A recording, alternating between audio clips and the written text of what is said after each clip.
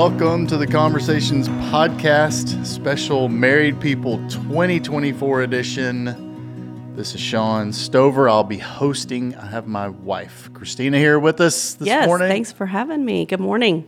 Good morning. I did say morning. You may be not listening in the morning, but we are recording in the morning. And Taylor and Jose Abaroa. It's great to be back. Yeah, good morning. I feel like this is a great way to get the day started as a conversation on marriage, clinging, all the things. Yeah, just getting to be here with our wives and talk about marriage. So session 2 of Married People this week. The word, do you want to try to pronounce it? Either one of y'all? I am sticking with Dabaq. Dabaq? Dabaq. Dabaq. Dabaq.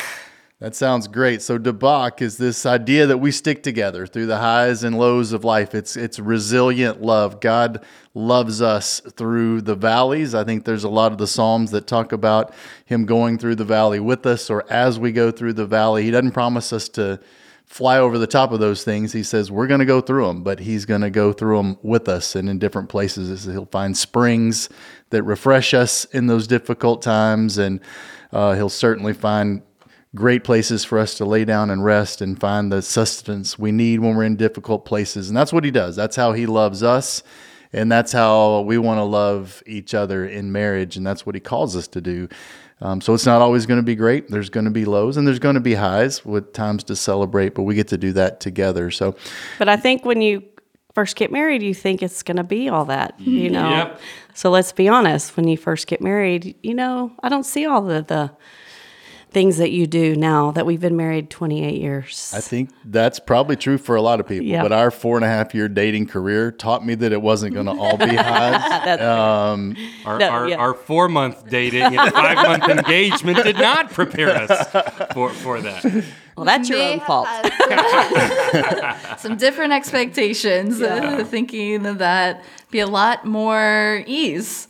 And we were prepared more than we were. Yeah. And you don't always know that, so you get in there and you learn quickly that, okay, this is going to take some work and some perseverance and some endurance. And that brings us back to that word, Dabaq.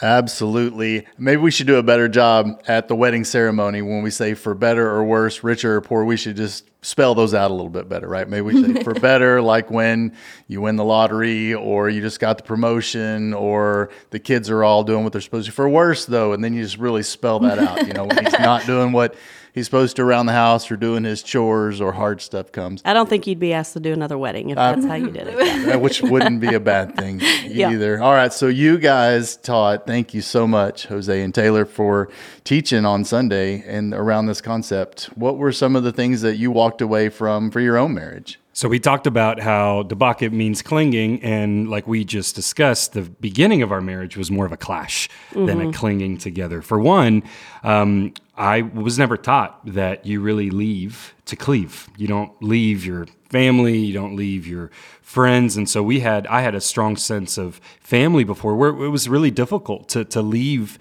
that in order to cleave to my wife. And then we moved 6 weeks after we got married to DC, so we found ourselves in a new city. New friend group, new church, and it was difficult to walk those things just with each other. And we now are better at clinging, but we really had to clash first.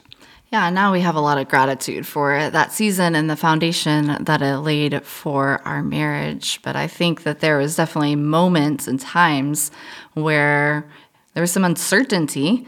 Not if we were going to stick it out, but how do we actually do this? And I love that Hebrews 13:5 verse that says, never leave or forsake us, and how that was a key element, I know for myself, of remembering, okay, God is with me and God is with us. And so it took a little of the pressure off so that we could really figure out some of the, now what do we do? We actually purposely moved somewhere when we first got engaged. We said, where do we want to live? And we purposely moved to somewhere where we did not have family or friends, which ended up being in Belton, Texas. And it was hard and good, all wrapped up in the same package, because we had zero premarital. I mean, premarital was my youth pastor. He was worried about Sean's salvation, and that was it. So we had no tools in our pocket except for what we were raised in, and that wasn't enough. Go ahead, Sean. Well, just in that time, we did that. Each other. That was what we had. Yes. Yeah. Yeah, that's really interesting because we did have premarital, the same premarital that we encourage people to go do. Great content, but we hadn't walked it out yet. And so because we were engaged, before we were so excited, we were so, in my eyes, I was so idealistic. I thought, we got this. We just, everything that premarital said, we're like, oh, we'll be fine. Oh, we'll do great at communication, faith. We got it all. But it wasn't until we cling to one another, we were walking the everyday together when we realized there's a lot of differences, personality, backgrounds. And I think about that verse in Mark where Jesus reiterates Genesis 2:24, what God has brought together, let no man separate. Yeah. There were a lot of things in me that wanted to separate us. And so then I turned and I tried to change Taylor to become the wife that I wanted to, instead of loving her and knowing her and clinging to her. Yeah, I think within ourselves, ways that we were feeling pulled and trying to pull from each other. And then you add layers on that of family and of still growing in our beliefs. And how does that look like spiritually together? You throw in finances, jobs, eventually kids. It's a lot of balancing and a lot of change in different seasons. Absolutely, babe. We had the same situation, like you said, moving away, being by ourselves. What were some of those ups and downs where you felt like we really had to cling to each other, really had to experience I think other? For the first time that I can remember, I go back to whenever God called us to leave Texas and move to Branson, where Sean got training under Dr. Gary Smalley. So Sean went to work for a ministry. We knew nobody in this town. So he would go to work all day, use his words, and I was, at the time, Taylor was 6 and Cade was 3. And so I knew nobody. So I was with my littles all day, and he would come home and had used all his words. And so it was a really hard time for us because he was doing great things at work, great things, helping marriages. Yet at our house, or our trailer at the time, I felt lonely and isolated. And so that was the first time I really felt we were kind of being pulled apart.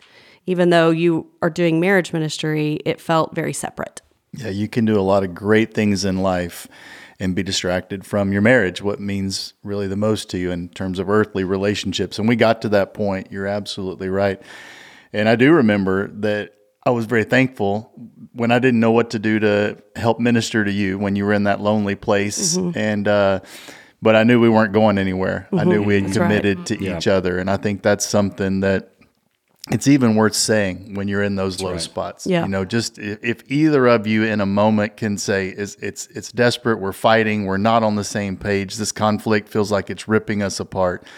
And for either person to say, hey, I don't know how we're going to get to the other side of this, but we're going to do it together. Right. I'm not going anywhere. I know you're not going anywhere. I'm sorry we're hurting like this. I'm really mad at you, and you're wrong right now, but we're going to get through this together. Well, I think it goes back to the word Dabaq. And in Isaiah, the Lord says, when you pass through the waters and when you go through the fire. And I think that's important. He doesn't say if, and he doesn't say you're going to go around it. He says when you go through it. And so that Dabaq is very important, because I know probably year 2 and 3, divorce was a word that I used. I threatened with it because I just wanted him to know the severity of my emotions. And so once I realized that I was not creating a safe place emotionally in our marriage, that ended it for us. We committed that will not be threatened anymore. That word will not be used. Just to be clear, I can always tell the intensity of your emotions. I may not be able to discern what to do with them, but you're pretty clear about the intensity of your emotions. You know what's great is that reminds me of 2 quick stories that I'll share from those early days, that first year. One, we were having a discussion after church. It wasn't a discussion. It was a full-on, disagreement in public. And I was so upset that I crossed the street, and we walked the same direction but opposite sides of the street for for a couple of blocks. And I remember the relief. First, I felt like a failure because I think that was a real fear. I don't want to fail as a husband. But then I realized this isn't working out. My technique, it wasn't working out. It wasn't working out. And so it was better for me to stop trying to fix Taylor in my mind and give her some space. We were walking the same direction, but on the opposite side of the street. And then we came back together and we're like, this is ridiculous. We're What a fighting great over, illustration. over Like, the smallest physically, yeah. thing. And then just like you, Sean, I had a great job. I wasn't fixing marriages, that not that great, but I had a great experience every day at work. And so I'd come home and I would tell Taylor all of these amazing stories, and she was not interested in the very things that. Okay, it wasn't that I wasn't interested. It was the timing, the storytelling, and the intensity that it was coming in. Here's the point that I'm so glad that you told me, hey, all I've heard is about the things that you're doing. You haven't once asked how I'm doing. And so had you not communicated that, I wouldn't have known. All these tools that we talked about on Sunday, I didn't know that I can see how you're doing and listen and practice all these senses to connect with you, to cling to you. And so that was a humbling moment. And I still struggle with that at times where, start sharing about my day and then not ask you. But I think it's important what happened there was Taylor shared. She had an open line of communication, and I think communication is key. And it's kind of a product of how you were raised. I didn't know how to communicate. Sean was a better communicator than me and a much better listener. But I think it's important, even if you don't have the words, just say to your spouse, I don't really know what it is, but I'm feeling something. That way they can understand why you're kind of sort of even putting walls up or feeling disconnected, maybe, could be a word. I think it's worth pointing out that in the two stories that were shared there, Christina, you were saying I wasn't coming home and telling Correct. you Yeah. what was going on and having discussion because I'm an internal processor. So I'd use my words to your point, and you were needing to hear something other than kid stuff. And Jose's an external processor, in case you didn't know. So he was coming home and giving it all out. And Taylor was like, hey, slow down. I don't need all that. I need you to care about what's going on with me. Y'all needed completely different things, but you were willing to ask for specifically what you needed. And that's the deal. There is no one way. There is no one formula. You can't be listening to this and saying, oh, when I come home, my wife wants me to do this. No, you need to ask her what she wants you to do. Great point. And vice versa. You bragged on my counseling. Thank you, babe, for doing that. Taylor Abaroa with us is also a counselor and doing a great job with her practice. And she helped put together what we did on Sunday around this idea of, well, how do we cling to each other through better communication? What are the things that get in the way of us moving toward each other and emotionally connecting? And what are the things we could do to really get better at that? So hopefully people listening have had a chance to go through some of those, but let's just talk about it for a second. What is it personally, out of the list of things that you could do that are not comforting responses? What do you tend to go to? I'll jump out first because I've said this many times. For me, man, I thought I was doing a really good job in communication because when things would go bad, I did what I had learned growing up, and that was I stayed positive. I was this motivational coach optimist, and I thought, man, I am killing it for my family. I mean, they are lucky to have me giving them this pep talk or giving them this, we're going to get through this, or giving them the plan for how we're going to get to the other side. And it's not specifically on the list of things that were in the workbook, but really the solving for people too quickly, that's kind of what I was doing there. Pep talk is on there as well. Can you read those real quick for those that don't have the book? Just real quick. Sure. So some people, these are things you don't want to do that could rob you of a chance to comfort your spouse or really cling to them or connect to them in a meaningful way in conflict. So trying to logic things or go to reason and talk them out of their emotions, criticism and blame, complaining and comparison, pep talks, what I was just talking about I do, neglect or minimizing what's going on with them, judgment, like you're always overact this way, and then finally solving, which is just kind of too quickly jumping to, well, I can solve that thing that's going on with you. I think for me, mine would be the complaint and comparison in the way of I would feel defensive. And so I would try to see something that was you were doing well, okay, but here's what you did. And it made, instead of sitting in what I have done to hurt you and just having care and compassion for that. Empathy, I would go straight to, well, you won't, what you did. The other day, Oh, no. we were I was trying to give some medicine to Colt, our 12-year-old, and he spit the medicine up, and he had already made up in his mind that he didn't like the taste of that medicine. And so I was frustrated because mental toughness is something I want my boys to have. So I kind of walk away, and Christina can tell I'm frustrated, and so later she's like, why did you get so frustrated? I'm like, well, I need him to be more mentally tough. Like I want him to be able to, eat things or take something, medicine that's going to be good for him. She's like, when you eat vegetables. And I'm like, there it is. I'm like, what do you mean? And so then all of a sudden it was about me and my eating habits. And I was like, how did we get flipped onto this? So that's what I do. So I apologize. And we talk through it. But that's what I do a lot because I don't want to sit in my own what I've done, and I don't want to sit in it, and so I deflect a lot. So I apologize for that. I'm really working on it. So you are quick to apologize these days, which is a good sign. We're all going to mess up, but we're trying to get quicker at. I'm a pep talker just like you, Sean. Positive, optimism all the time, and Taylor is really good at telling me I don't need a pep talk. That is, those are words before this. Those are words that have come out of her mouth. Can't tell you how many times, hey, I don't need a pep talk right now. And I'm like, but it's really good. Yeah. If you just had ears to hear what I have to say, this can really, it works on everybody else.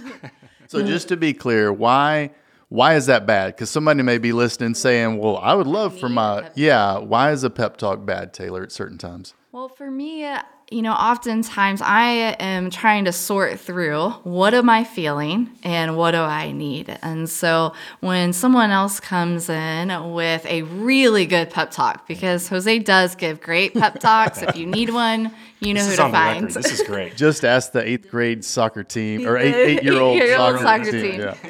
But for me, I'm trying to figure it out, and it can often feel overwhelming and intense when I'm trying to sort through what's going on inside of me. And so, where I go in most of those moments is I'm going to the facts and the logic and the reason, and then I may come around to the solving.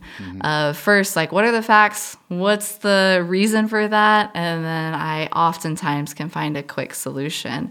Yeah. But that's also not sitting with a person where they're at. I'm trying to move them through so that Jose could get the help that I think he needs to, reconnect us to joy. What a cool phrase, sitting with the person where they're at. That's really what this is about. Like if somebody's in a deep, dark spot, then let's sit with them in that spot. And if somebody's in a celebratory moment, let's sit with them there. That's what Romans is talking about when it says, rejoice with those who rejoice and mourn with those who mourn. I think my pep talks, babe, used to just rob you of feeling comforted at all or being validated in your hurt. Right. Some of y'all are listening and saying, well, we have deeper hurts than what Taylor and Christina are feeling or whatever. So just know that any hurt is hurt. If you have been hurt through infidelity or an addiction, it's the same. Dabaq is the same. We stick together through the high and lows in life. And so not to minimize and, be silly, but it can be something as so small as hurt feelings because the devil hates marriage and he wants to take little things, but also big things. We had a loss. We lost a child. And in that moment, it was a low, very low in my life. And I went through a deep depression, dark. And so I would remember clearly the day that I was mad at Sean instead of sitting in my feelings, mad that you weren't grieving as I was grieving, and saying those words to you, saying, I'm mad at you because you're moving on. Yeah. And that's really not what was happening. But in the moment that I was taking something that was a low and a loss, very dark, and it was pulling us apart.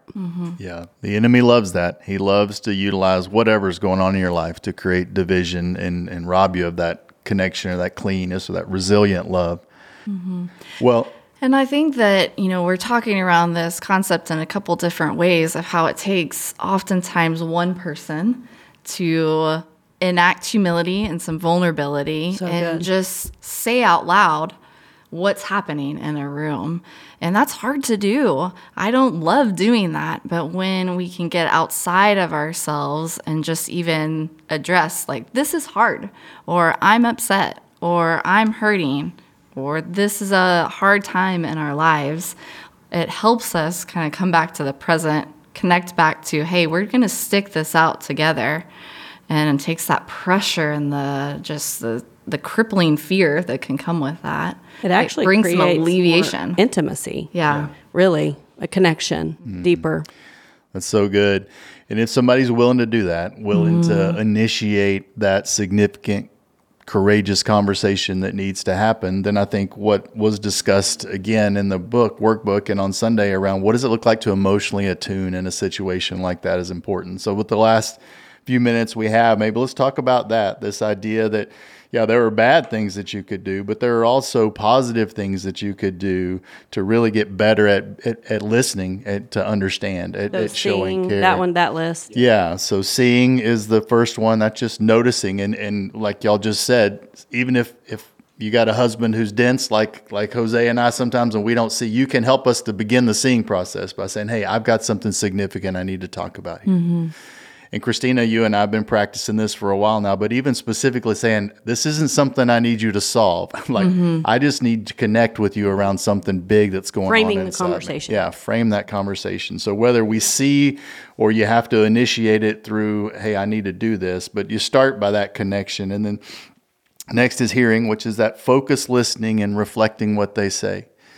And it's plenty of jokes about this and how counselors, you come in and, you know, what I heard you say was, but the reality is there's something powerful in that. There, sometimes Taylor, you said you're trying to make sense of what you feel in yourself. And if he pep talks you out of it, you don't get it all clear inside your own heart. But even as you're making sense of it, if he reflects back, it helps you clarify, right? Definitely. And I'm like, yes, that's what I'm trying to say here. Yeah, absolutely. So that my pep talk's a lot better than just repeating what you just said. You know, I'm trying to impress you also with my leadership ability in our home. And it's not the same when I just say, so you just said this. And she's like, exactly. And then that makes you feel great. And I'm like, really? Works every time. That is yeah, man. When you're trying to be the hero of the conversation. Trying to be the hero, you know? I'm trying to puff up the chest and show off. Who would have known that the real hero of the conversation was the one who found deep understanding in the moment, right? So that's the idea, is we're trying to correctly understand. And to the joke, Jose was just joking, but you know, it actually says in 1 Peter, husbands, live with your wives in an understanding way so as not to hinder your prayer life. And again, theologically, that's a lot to unpack, but the reality is if we're not willing to listen to understand, it's a big deal. Husbands need to do that. We both need to do that for each other. It goes on to say validating, which is identifying with their experience. It doesn't say agreeing with their experience. I think that's important, validating. When you are in conflict and you feel like you've been hurt, just because help me understand, Sean, what you're feeling, that doesn't mean I'm like, you're right, Sean. That's not what I'm saying. I'm just trying to connect with you and validate that something I did or something the world did hurt you, and let's talk about it. So I think that's a very good point. Validating isn't agreeing. Exactly. But validating is saying, I can see. I can see care. why that. I can see why that would have impacted you the way it did.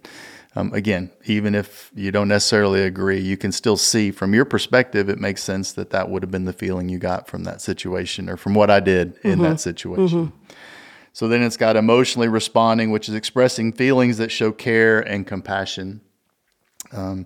That's important. Like you're trying to listen, not just with your brain, but with your heart as well, because that's where God really wants us to connect. And then lastly, it says giving joy, which is communicating your appreciation that they shared it. I think that's a big deal. Yeah. You know, just, hey, I know that was hard to walk through, to say. It took courage for you to bring this topic up. And I'm thankful that you did. I just appreciate that you care so much about our relationship that you're willing to do hard things and have hard conversations. We talked about this on Sunday. These can seem very mechanical. Right. They can seem very, dry, unromantic. Aren't you supposed to read my mind? Aren't you supposed to sense how I'm feeling? Why would I need to share this? But these are great tools. We talked about this before. I wish that someone would have told me earlier on, just practice this. It's like a workout. The more you do it, the stronger your marriage muscle is going to be, the more intimacy you're going to foster in your marriage relationship. And they're really, really good tools. And I have literally said those words. If I have to tell you what is romantic, then it's not romantic. And I have learned almost 29 years into this, I want him to be successful. And I use the term, we are on the same team. So it goes back to like, we treat other people way better than we do our spouses. We give grace to people. I do in my friendships. When something happens and she has to cancel or she said something that hurts me, and I'm quick to forgive her, but I'm lingering for you. So it's just quick. Like, we want to make this marriage thing successful. And so what does that look like? Telling him some things that would make me feel heard and seen or romantic, or here's a date night idea. And it does seem mechanical, but the more you do it, like Jose said, the more it becomes part of your dialogue. Yeah, my favorite part about married people on Sunday was actually before anything started. I was talking to a couple. I asked them, hey, has this been helpful? And they said that they had the best week this last week as a couple that they can remember. And it's only because of the vocabulary, right? Literally the resources and the tools. They said, this is not earth shattering. It's not new, but this has given us an ability to connect with one another. And a lot of the things that they were amazed. Well, it's like real estate agents or psychologists. Like, you have to do, what's it called? Continuing education. Like, once a year. In jobs, people are having to continually educate themselves. And it blows my mind that people are like, I haven't done a marriage deal in 10 years. I'm like, what? Like, this is the most amazing relationship that the Lord has given you. Why wouldn't you want to grow it? Because here's the deal. I can tell Sean something that I like, and then the next month I've changed. So it's really not fair to him, but it's what happens. So yeah. Yeah, thanks so much, Taylor, for putting this list of emotional attunement together, because I think it's powerful. I do think it's something that we need to practice. It works everywhere. It works with your teenagers. It works with your younger kids. It works at work. So you don't just practice it in your marriage. But first and foremost, the person you want emotional intimacy with is your spouse. And that's how it was designed. So be careful with that part of it. You want to be emotionally intimate with your spouse by using these techniques, these tools, these steps, and if you practice them, you get better. And that's what our spouse deserves, the best version of ourselves. Thanks for listening to the Conversations podcast. Be a part of the conversation by sending questions about the Sunday message directly from ccc.guide or by emailing conversations@cypresscreekchurch.com. See you back for the next conversation.